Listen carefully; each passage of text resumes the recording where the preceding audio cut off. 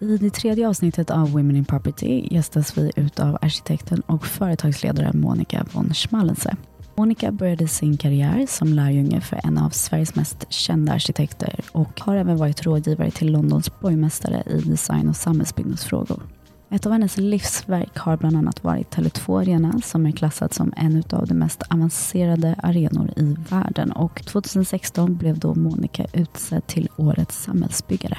Numera är hon ordförande för IQ samhällsbyggnad och sitter även som jurymedlem för New London Awards. Så i detta otroliga spännande avsnitt så kommer vi prata om allt från hållbart byggande, hur resan var med att skapa Tele2 Arena och vart kommer skandinavisk design gå härnäst. Det här är Women in Property.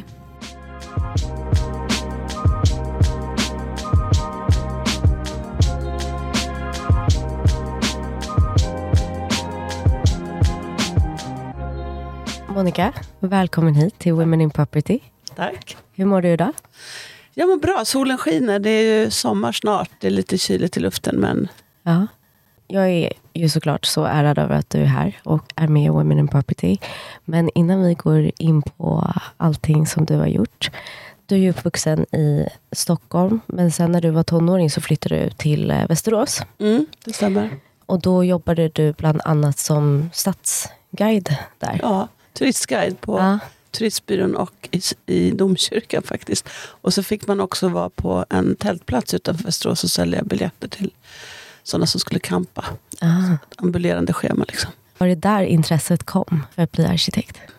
Kanske lite både och, men jag har alltid varit väldigt intresserad av byggnader och att titta på städer och staden. Och sen var jag bra på att teckna. Vi bodde precis bredvid en arkitekt, så att jag var influerad av det, och mina föräldrar hade låtit bygga ett hus som var ritat av just den arkitekten. Så det fanns väl olika skäl till det. Men det växte fram, det visste jag ju inte då, att jag just skulle bli arkitekt. Och då flyttade du till Stockholm för att börja plugga KTH? Det gjorde jag så småningom, men däremellan så visste jag inte riktigt vad jag skulle göra. Och jag bodde i Uppsala en tid och pluggade. Jag började faktiskt läsa lite juridik, och jag hade bott i Frankrike och lära mig franska. Så att, vart i Frankrike? Då bodde jag i Nice. Och pluggade franska och jobbade som barnflicka. Det var väldigt nyttigt också. Ja. Och sen kom då flykten tillbaka till Stockholm? Till Uppsala och sen till Stockholm och sen till KTH. Och sen har jag ju bott i Stockholm sen dess, kan man säga. När man är ung så där så vet man ju inte riktigt exakt. Det finns ju de som vet exakt vad man ska göra. Men ganska många provar sig fram. Speciellt idag liksom, så ser man unga personer som gör ju alla möjliga saker. Och sen slutligen hamnar i ett yrke kanske. Hur var det att plugga på KTH? Det var jätteroligt. Det var liksom... Och vi hade ju arkitektskolan på den tiden, låg ju separerat från övriga campus. Så vi bodde i en egen byggnad. Så det var som att stiga in i en ny värld, kan man säga. Och det här var ju någon sorts slutet på 68. Så det var också väldigt... Ja, det var liksom en sån rörelse, kan man säga, ganska mycket. Och vi mer eller mindre bodde på skolan dygnet runt. Och jobbade väldigt mycket i grupp och sådär. Så att det var spännande. Det var intressant och det var också bra. Jag gjorde ett sabbatsår efter andra året och då fick man ju lära sig lite mer om yrket. Och det är väl alltid så att skolan är ju en start på någonting, men det är ju inte, man är ju inte färdig när man kommer ut ifrån skolan. Så då blir man ju först när man har arbetat några år, när man liksom kommer in i yrket på riktigt.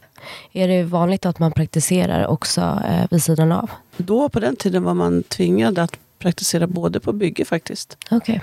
Och på ett arkitektkontor, så man skulle ha både den praktiken inskriven för att kunna få sin examen. Nu är det inte obligatoriskt längre och det tycker jag är väldigt tråkigt. Men de allra flesta studenter, de tar ledigt antingen efter andra eller tredje år eller efter sin kandidat, skulle jag säga.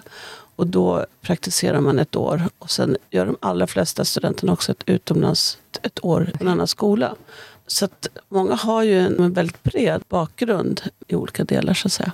Och sen väljer man ett kontor där man kanske nischar ner sig då? Ja, eller man börjar lära sig sitt yrke, skulle jag säga. Ja. Så när jag gick ut från skolan, då var det ju väldigt svårt att få jobb. Det var väldigt få i vår årskurs som blev erbjudna jobb, som fick anställning. Just det. Du sa att det var 2 stycken från er... Jag tror faktiskt att det bara var 2. Och det var som att de hade dragit en vinstlott och vi andra... Vi fick liksom, så småningom så ordnade det sig. Man hade lite ströjobb kanske och så vidare. Men det betydde att jag startade faktiskt eget eller en enskild firma då jobbade som konsult och jobbade mer med inredning på ett kontor och ritade inredning till framtidens postkontor. Hur länge jobbade du som konsult då? Ja, men kanske något år, 1,5. Men då hade inte jag gjort mitt exjobb. Så att sen så tänkte jag att nej, men jag behöver göra mitt exjobb klart för jag tror att det är viktigt. Så gick jag tillbaka till skolan och gjorde det. Och sen efter jag hade gjort mitt exjobb, då tänkte jag, men då kände jag mig liksom färdig med skolan och kunde gå vidare.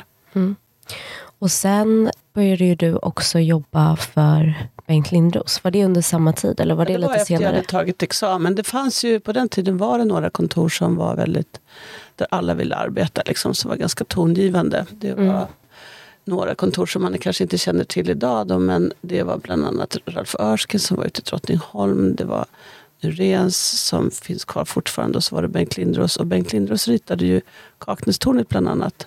Och den delen utav NK som man nu håller på och river. Ja, är det så? Och det var ett ganska litet kontor, men ett som bra kontor som jag hamnade på. Det var väl, kan man säga, min första period där jag lärde mig någonting och vi var väldigt unga vi som jobbade där. Vi var bara, så vi var 10 personer, men han lät oss liksom få stort ansvar från dag 1. Och vi hjälpte varandra. Där tänker jag, efter det så förstår man att teamwork är väldigt viktigt. Man måste hjälpa andra kompisar på jobbet. Jag vet att du har haft några samarbetspartner i din karriär. Är det vanligt att ha som arkitekt? Det är det absolut. Och det är väl det som man kanske ändå till slut måste både tycka om och förstå och gör att saker och ting blir mycket roligare. Att det är ju inte bara den här ensamma stjärnan på himlen som är arkitekten, även om det är många som framstår så som genier och många blir personifierade som personer. Utan i själva verket så är det väldigt många som behöver arbeta tillsammans för att det ska bli ett riktigt bra framgångsrikt koncept. Och jag tänker att just att man arbetar i ett team, det är ju helt avgörande för ett bra resultat. Liksom. Absolut. Och hur länge var du hos Lindros? Nej, men jag var där ett par år. Det här var ju också ganska turbulent tid för att ungefär som det är nu, då fick jag mitt första barn och då tyckte inte Bengt att man kunde jobba kvar liksom på heltid. Och då blev jag uppsagd en gång hos honom. Och sen blev jag uppsagd en gång till och båda gångerna var det när jag skulle få barn. Så det var ju också en annorlunda tid att man kunde bli det. Det kan man ju inte bli nu för tiden. Men så småningom så sökte jag jobb i en annan gräns som låg in till som heter koordinator. Och så var det ett mycket större kontor där man också kunde ha familj och sådär. Man kunde ha bra arbetsvillkor, för det tyckte jag var viktigt. Och koordinator blev så småningom White. Så jag har i princip varit kvar där ända tills för några år sedan då jag slutade min anställning. För du var ju sen vd på White i 7 år. Ja. Och nu är du har ju tagit ett kliv ner lite och sitter som rådgivare, eller? Ja, till slut så är det också sådär att man har en position som en rolig position, måste jag också erkänna. Det var jag verkligen älskat mitt jobb på många olika sätt. Och jag också tyckte om att vara chef. Det är viktigt att säga det. En del gör ju inte det, men jag verkligen tycker det har varit roligt. Men det är också att man ska tycka att det är roligt och hela tiden, annars blir man ju en dålig chef. Det krävs mycket av en att man ska ha liksom, energi och ork och driva saker framåt så att det inte går på rutin. Och i vårt fall då, som ju på White, om jag säger vi fortfarande, så gör man sin affärsplan och så signerar man liksom för 3 år framåt. Och då hade jag gjort 2 sådana affärsplaner. Då kände jag att då var det dags för någon annan att sätta sin prägel liksom. Ni växte ju ganska mycket under din tid där. Hur var den resan? Det var ju hur roligt som helst. Det är ju klart att man kan säga att saker och ting som är positiva, som går framåt, som ökar. Saker och ting kan öka värde. Kan också öka med antal medarbetare och företag kan växa och så vidare. Det är ju också ett mått, kan man säga, på framgång. Även om det är inte bara det som mäter framgång, utan det är också vad man åstadkommer. Och det var goda tider, det ska man också säga. Det är ju ett utav skälen för att vara just arkitekt och i vår bransch är ju väldigt konjunkturkänsligt, så att vi ligger alltid först ute, så att vissa saker kan man påverka, vissa saker kan man ju faktiskt inte påverka. Vi då, för vi var ju ett team som gjorde det här såklart, men då hade vi ändå en idé om att verkligen växa både internationellt, också sätta White på kartan och jobba med kvalitet och verkligen få till de bästa projekten. Så att just under de här åren så byggdes det mycket överallt. Så att Ja, det blev fler kontor. Vi hade kontor i Danmark, Norge startade vi ett kontor. Och ett kontor i London som ju numera är ett väldigt framgångsrikt kontor. Med, jag tror att man är nästan 30 medarbetare. Det är mycket för att vara i London. Vad var det som gjorde så att ni skilde er åt från andra arkitektbyråer?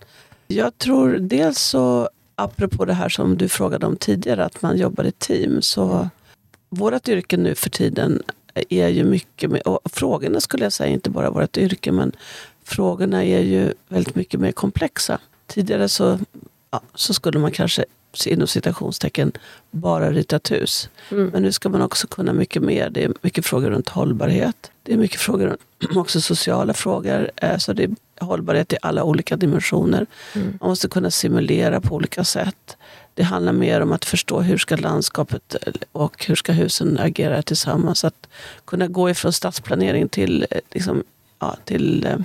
inredningsarkitektur. Hela den skalan måste man ibland behärska för att kunna lösa en uppgift. Och genom att vara då ett företag som har alla de kompetenserna så blir man ju multidisciplinär i någon bemärkelse, men då kan man också ta på sig väldigt komplexa uppgifter som ju inte alla andra klarar av helt enkelt. Och utomlands så har vi framstått som en sorts, vi var kan man säga pionjärer inom just att jobba med hållbart byggande och lägga in alla de här dimensionerna i vårt arbete. Att ha också den sociala kontexten.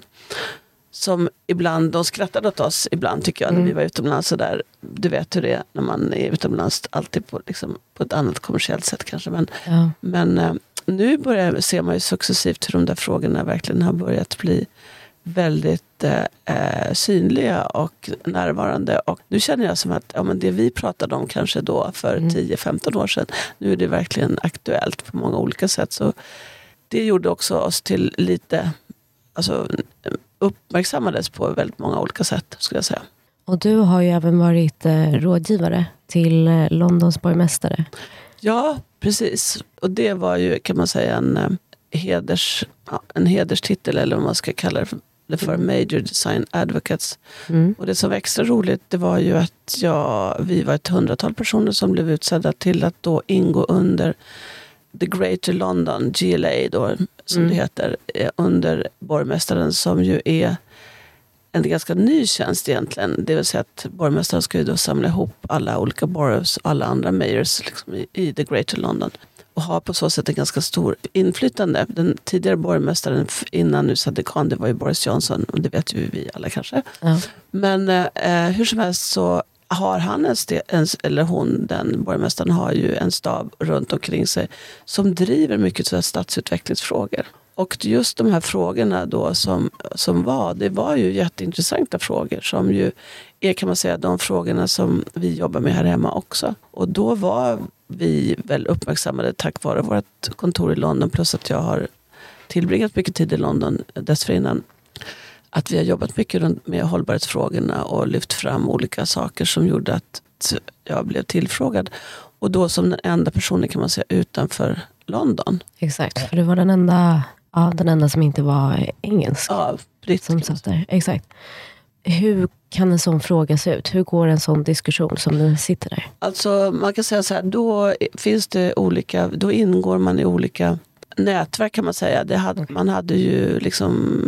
Han hade ett upprop som hette Good Growth by Design, som var hans motto lite grann. Och för att uppnå god tillväxt genom design då kan man säga, så fanns det olika strategier, bland annat Reclaim the Street, alltså ha tillbaka en idé hur man ska jobba med gatan. Det handlar om hur jobbar man med affordable housing, alltså någonting som vi också jobbar med här.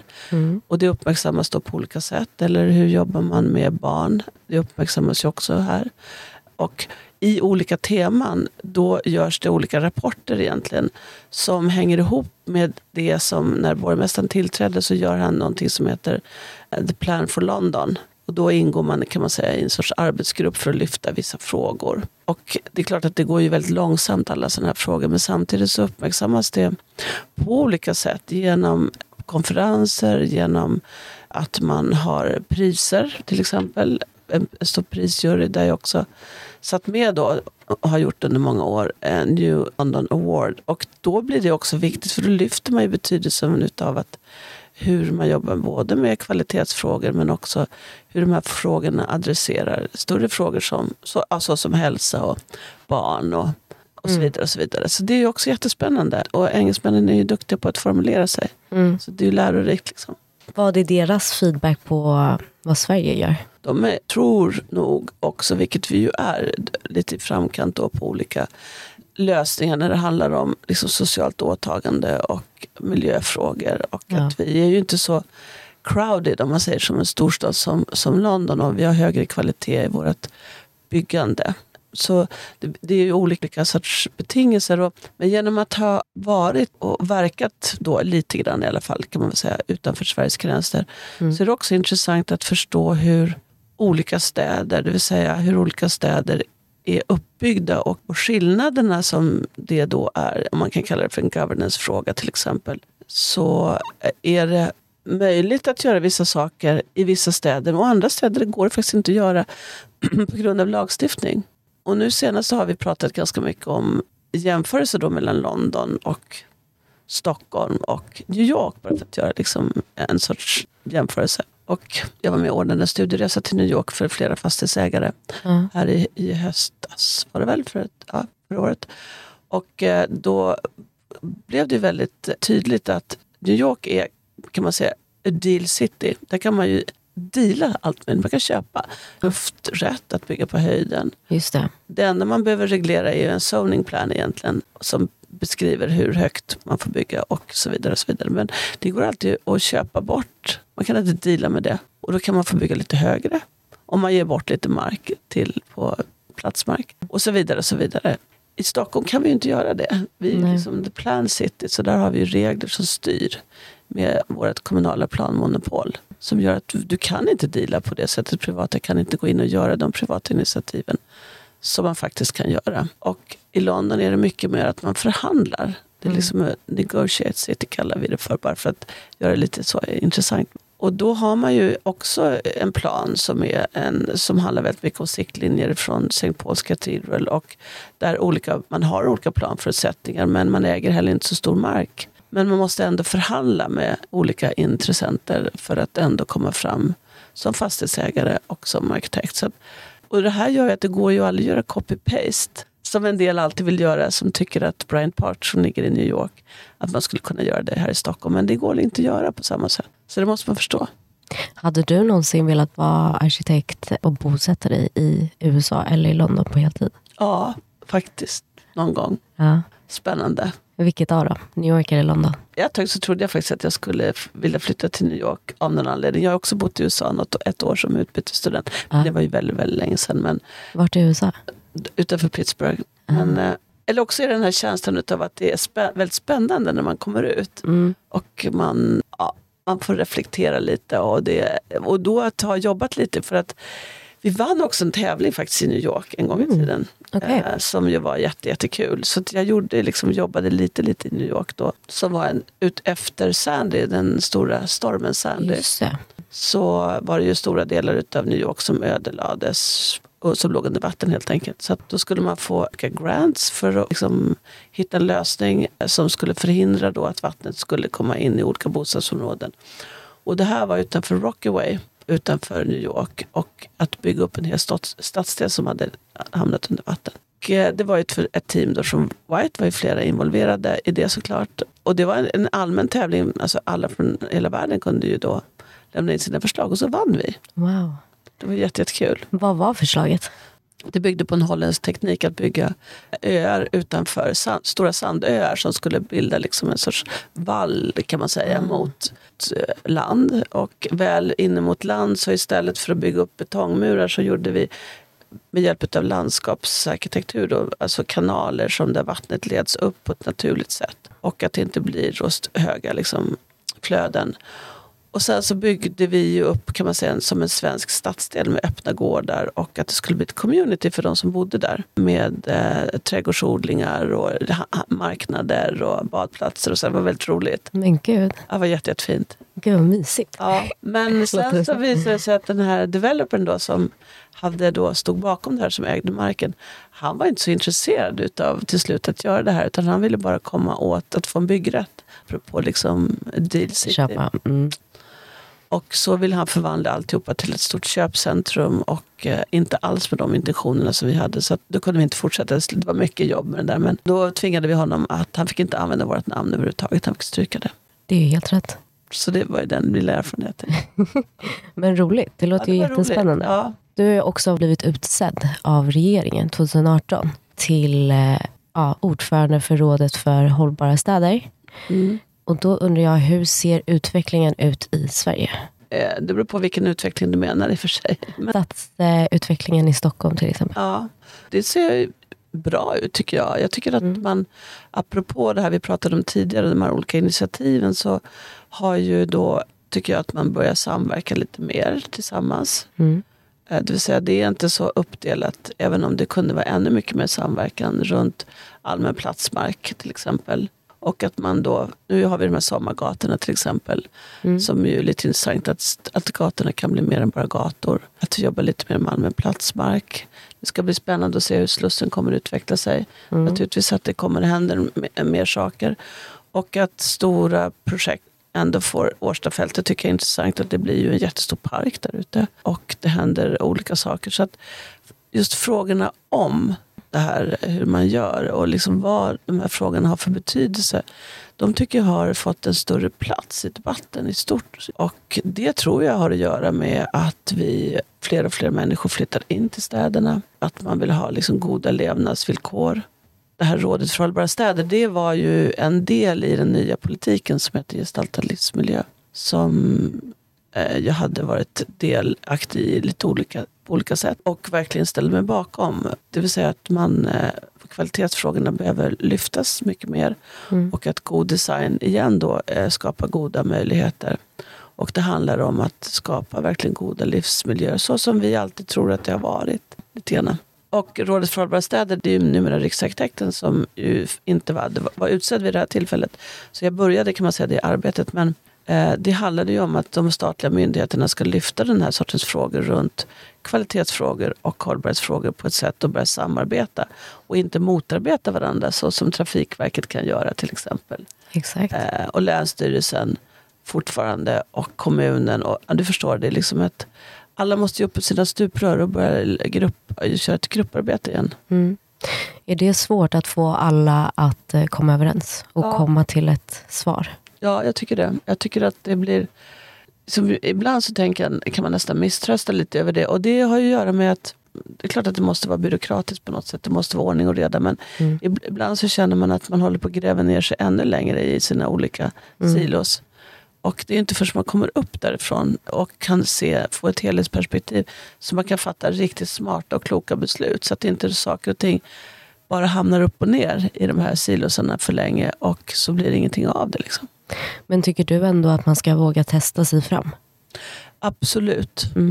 Jag tror att man behöver hitta nya modeller för liksom samverkansmodeller mellan det privata och det offentliga. Nu är vi tillbaka på de här olika, hur det sker i andra länder, men det kommer ju inte finnas, pengar kommer behövas, initiativ kommer behövas och man måste förstå att man ska satsa åt samma håll och att kvalitet lönar sig och att det handlar inte om bara kortsiktiga lösningar utan man måste också se det här som en lång plan framåt så att det håller över tid. Och det på den gamla tiden då när man tittar på de här byggmästarna som en gång i tiden byggde sina hus för att själv äga dem. Det var ju med jättehög kvalitet och hantverksskicklighet och så vidare. Och det var med stor omsorg om konst och det var med stor omsorg om barn. Det var fina lekplatser, fina parker och det var fina planteringar och det var ett rekreationsliv. Och alla de där liksom sakerna som man vill åstadkomma idag, det bantas ju bort till stor del för att man tycker att det kostar för mycket pengar. Men det är ju det som också bygger sen värde och som bygger långsiktighet och som också som är viktiga. Liksom. det här med hållbarhet och just att använda material.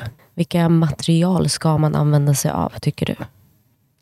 Ganska komplicerad, tycker jag, diskussion, för att om vi då utgår ifrån Parisavtalet och vi utgår ifrån klimatet, så är vi ju inte på väg åt rätt håll på något sätt. Tvärtom, det är ju jättealarmerande. Så att vi behöver nog se till att använda det vi redan har. Återbruka det som redan finns. Ja. Så vi behöver nog hitta en strategi för att knacka ner tegelstenar och sen mura upp dem igen. Och det görs ju redan i och för sig då. Men till exempel så mestadels av det som slängs på tippen på, alltså en byggtipp då, så är det fönsterglas. Det är ju helt galet liksom. Istället för att man då tar hand om det fönsterglaset och omvandlar det och använder det en gång till. Det är ju inte bara petflaskor som kan användas en gång till eller till plast liksom, utan det finns ju så mycket mer. Men här saknas det någon sorts logistik för den platsen. Och då behöver man ju tänka kanske nya affärsmodeller. Det kommer ta lite längre tid att bygga och man måste liksom tänka på ett annorlunda sätt. Men till slut så kan vi ju inte bara hämta nya material, utan vi behöver ju se till vad vi har och bygga om de lokaler som redan finns. Hur har pandemin påverkat arkitekturen? Jag tror att det är jätteviktigt att göra arbetsplatsen härlig att komma till. Annars kan man lika väl sitta hemma för det man tycker att det är härligare. Och jag tror också att det är viktigt att gå till jobbet, till kontoret och träffa andra personer. Och det här mötet mellan människor är väldigt viktigt. Så att skapa trevliga arbetsplatser är ju, skulle jag säga, helt avgörande för att locka personer till kontoret. Annars är det ju bara jättetråkiga kontor som man är på. Så det är väldigt viktigt, tror jag. Sen hoppas man ju då att den här möjligheten att kunna jobba hemifrån gör det mindre stressigt för de som har familj till exempel. Så att de någon dag i veckan kan jobba hemifrån. Eller så är det mer stressigt att man inte kan skilja på arbete och fritid. Att närområdet också blir intressantare. Så jag tror att just de lokala förutsättningarna i en närförort, till exempel i ett centrum och så, blir att folk inte nödvändigtvis behöver åka in till city längre, utan att man är i sin närförort. Och neighborhoods now, det var också något som hände i New York, apropå att vi pratade om New York, som jag är knuten till något som heter Van Allen, har varit under ett antal år. Ett nätverk, och då har de jobbat med något som heter Neighborhoods Now, som handlade just om grannskapet som sätter igång olika sorts projekt. De gjorde det under pandemin. Och nu vill ju de behålla det för att de tycker att det har så stort socialt värde. Men jag vet att du har sagt i andra podcast att just bilen är boven i stadsplanering. Ja, jag tycker det är, alltså om vi tittar tillbaka på när liksom bilen gjorde sitt inträde då på riktigt, säger vi. När man började planera utifrån bilen, så enligt den amerikanska modellen då, kan man säga, så är ju förorten, alltså villa och bil, är ju liksom den amerikanska drömmen lite grann. Och då ska man ha en bil för att kunna köra hit och dit. Så att vi planerade ju också städer på det sättet som en amerikansk dröm, kan man säga. Vilket är intressant, för vi är ju väldigt bra transportsystem i Stockholm åtminstone. Ja, jo, så länge men då måste man ju vara samlade. Som Täby är ju liksom verkligen planerad som en amerikansk dröm, kan man säga. Så det är en del då. Tittar man då internationellt, så Los Angeles till exempel är ju verkligen ett bra exempel på en stad som är väldigt utspridd, där det inte finns lokala transportmedel. Så att då blir det gigantiska motorvägar istället när alla de här personerna ska röra sig in och ut. Och det är så spagettisar liksom som ligger på varandra. Och det känns ju rätt osunt om man tänker efter, rent sådär idémässigt osunt. Sen ska man ju förstå att en bil behövs om man är uppe i Norrland och det är långa avstånd och det är helt omöjligt att bygga andra transportsystem. Så klart att bilen kan behövas. Och här sitter vi mitt i Stockholm just nu, du och jag. Det är ju också alla de här rivningarna utav Klara en gång i tiden, rev man ju för att man vill bygga P-hus.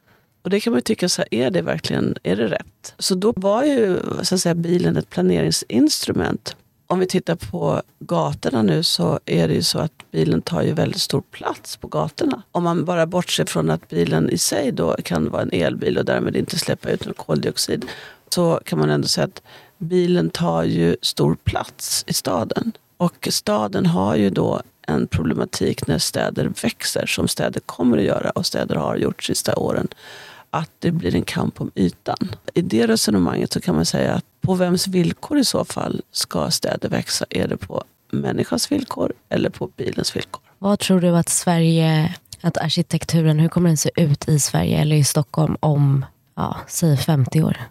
50 år, då är vi tillbaka liksom på 70-talet om vi tittar tillbaka.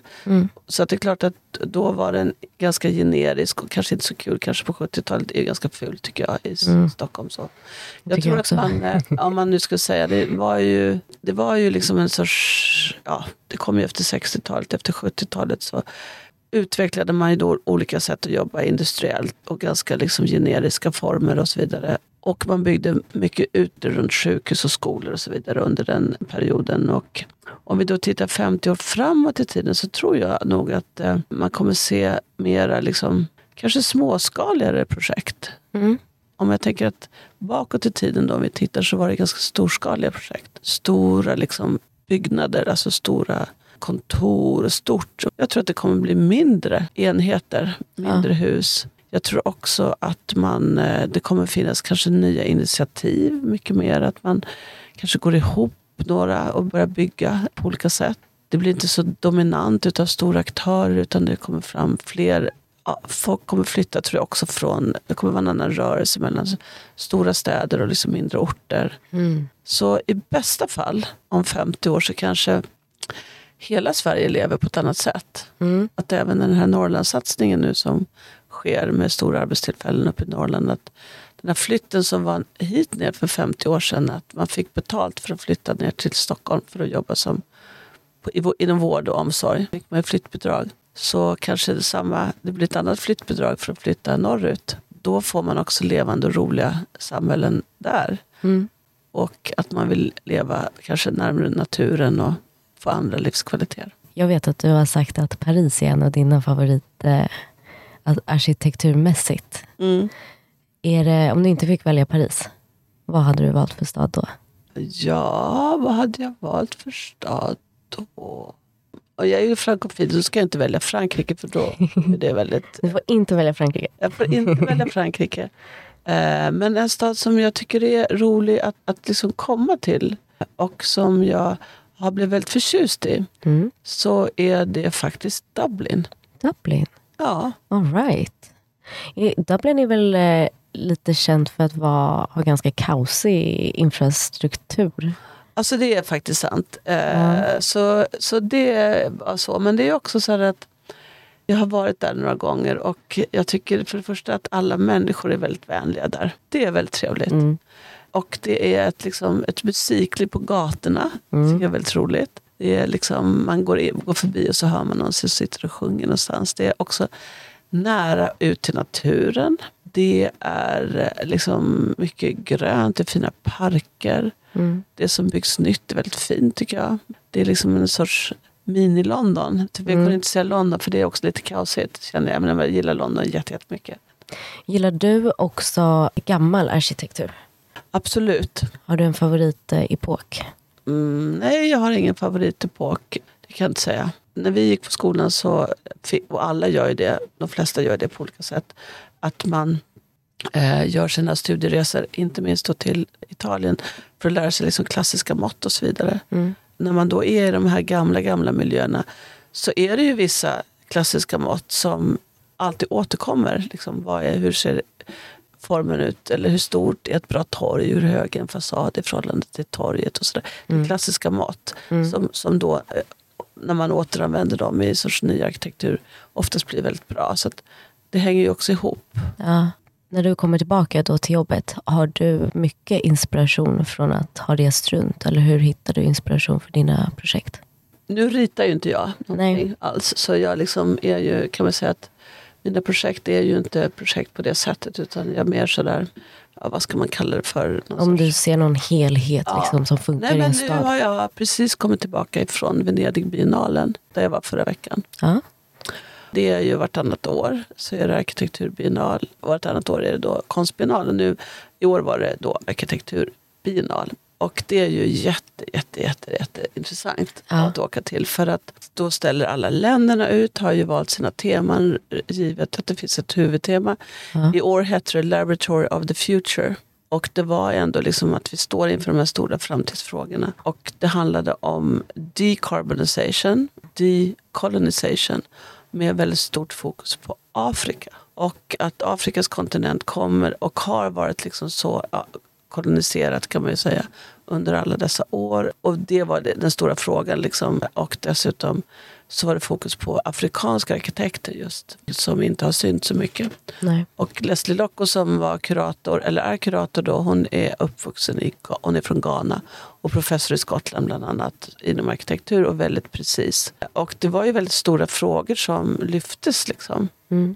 Och på vems villkor sker allting och de stora energislagen, liksom, hur de ändå... Vi behöver också titta över allt, långsiktigt, kortsiktigt, och på vems villkor allting sker. Så att det var ju väldigt stora liksom, ödesfrågor kan man säga. Vad var din input där? Och dels var det intressant för att White fick en plats på utställningen och det är ju för liksom, att få hamna där i någon sorts... I den diskussionen, det är ju som att fånga en stjärna på himlen.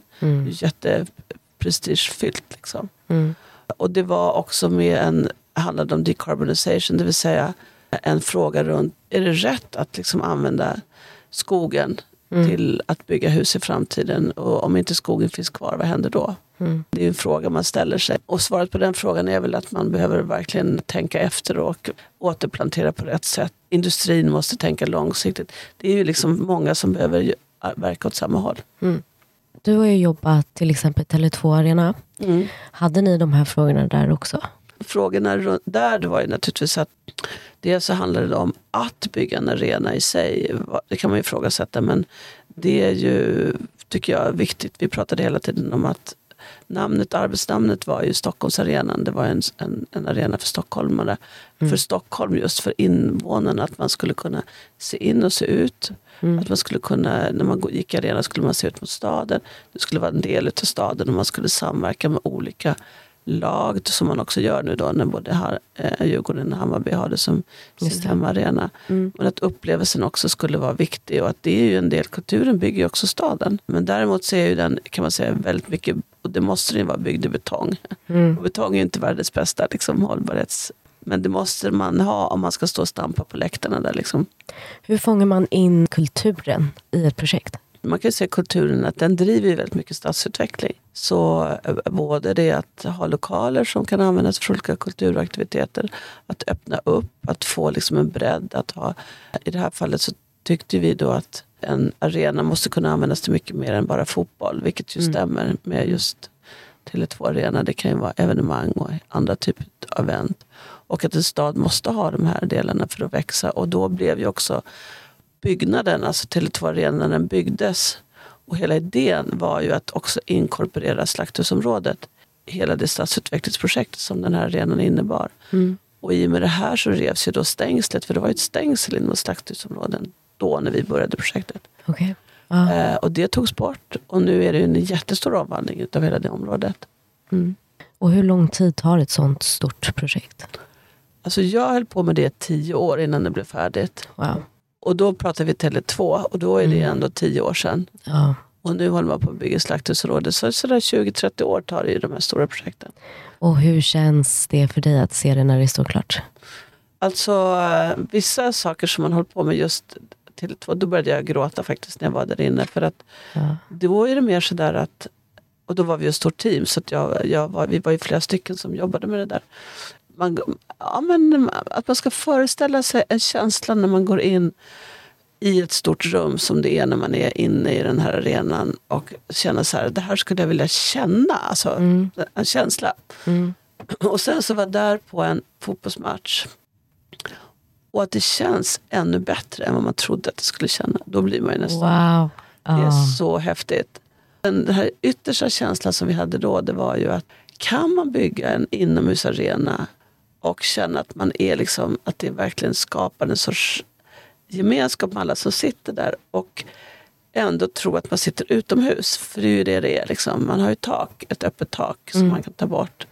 Och taket, det har ju samma öppning i taket som fotbollsplanen är. Så när man sitter där så tror man att man sitter utomhus. Men man sitter faktiskt inomhus. Hade ni tänkt att det skulle se ut på ett helt annat sätt i början? Nej, vi kämpade för att det skulle se ut så här hela tiden. Ja, det var så. Så det var ju roligt. Man kämpar mycket för någonting som man tror på. Att slutresultatet blir det och känslan när man kommer in i någonting är ännu mycket bättre än vad man trodde. Då är det ju jätteroligt att vara arkitekt. Du pratar ju mycket om den här känslan i andra podcast också. Att arkitektur är ju väldigt personligt. Men vad är känslan som du söker efter i dina projekt? Det som man efterfrågar lite grann när man håller på, det är ju att arkitektur handlar ju mycket för mig. Det här är ju också ytterst personligt. Alla skulle svara det här på olika sätt. Men det handlar ju om att hitta... Det ska man ju känna sig... Det handlar väldigt mycket om ljus, skulle jag säga. Ljus. Hur man rör sig i en byggnad. Hur ljuset kommer. Hur man uppfattar ljuset. Och ändå en idé om att förstå hur allting ser ut. Hur det hänger ihop. Att man kommer in i en lägenhet, säger vi. Eller man kommer in på ett ställe och man kan orientera sig. Ser hur saker hänger ihop. Det kan vara en sekvens av rum, men det kan ändå hänga ihop. Hur ljuset faller in under olika delar på dagen. Hur själva livet då blir, vad det nu är. Nu råkar det här vara en fotbollsarena, men i ett vanligt hus så är det ju livet på kontoret. Eller det är livet i bostaden eller så. Eller livet på ett sjukhus eller livet var det nu är någonstans. Mycket annat om dagsljus. Det känns ju som en typisk skandinavisk design. Att man jobbar mycket med liksom öppna ytor, ljusinsläpp. Kanske till skillnad från egentligen England. Som är kanske lite mer stängda rum och mindre fönster till exempel. Var tror du att skandinavisk design kommer gå härnäst? Vi är ju inne på det och det var det som vi kanske började med att säga, att man är väldigt präglad utifrån var man kommer. Och i Sverige är vi präglade utav ljuset är viktigt för oss, naturen är viktigt för oss, rätten till att röra oss är viktigt för oss, vi har allemansrätten. Alla de där grundläggande principerna, de tar vi för givet, men de är liksom inbyggda lite grann i våran DNA. Jag tror att det roligaste är ju då naturligtvis det härligaste är ju att man använder det som fortsätter att det får uttrycka sig på olika sätt i det man gör. Jag tänker att vi ska börja runda av. Så en av mina sista frågor till dig är ju, som vi pratade om, du har ju designat allt från Tele2 Arena till kanske en av dina första projekt. Jag undrar, hur var dina första projekt och vad har varit det mest speciella projekt av dem alla? Det första projektet som jag var med om, det var ju ett bostadsområde på Söder som heter Kvarteret Svärdet. Jag är egentligen inte så stolt över, men jag är väldigt stolt när jag passerar att jag var med, för jag var så ung när jag gjorde det.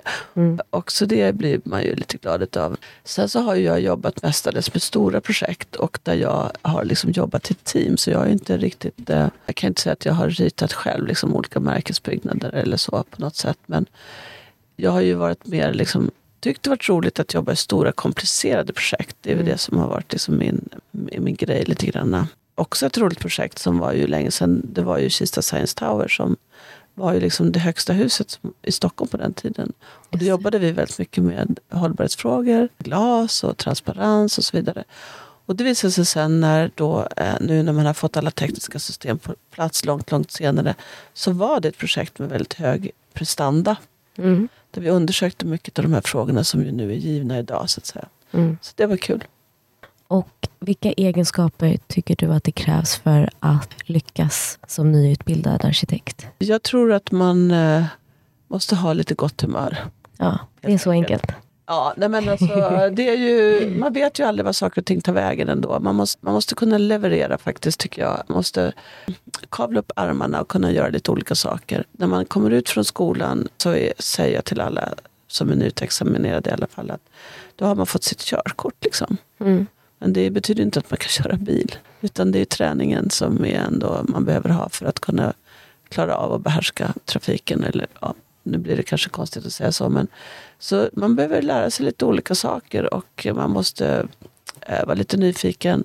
Ha gott humör och vara beredd på att göra lite olika saker. Och sen är det så att i alla yrken så är det ju som att man tror att allting är så roligt hela tiden. Det är faktiskt inte så roligt hela tiden. Det är också mycket tråkiga saker man måste göra. Men att välja själva yrket är ju det roligaste yrket man kan tänka sig. Så att bara det är ju härligt att välja och jobba med. Då så, Monica, tusen tack för att du kom hit. Stort tack. Det har verkligen varit en ära att få träffa dig. Detsamma. Tusen tack. Lycka till. Tack.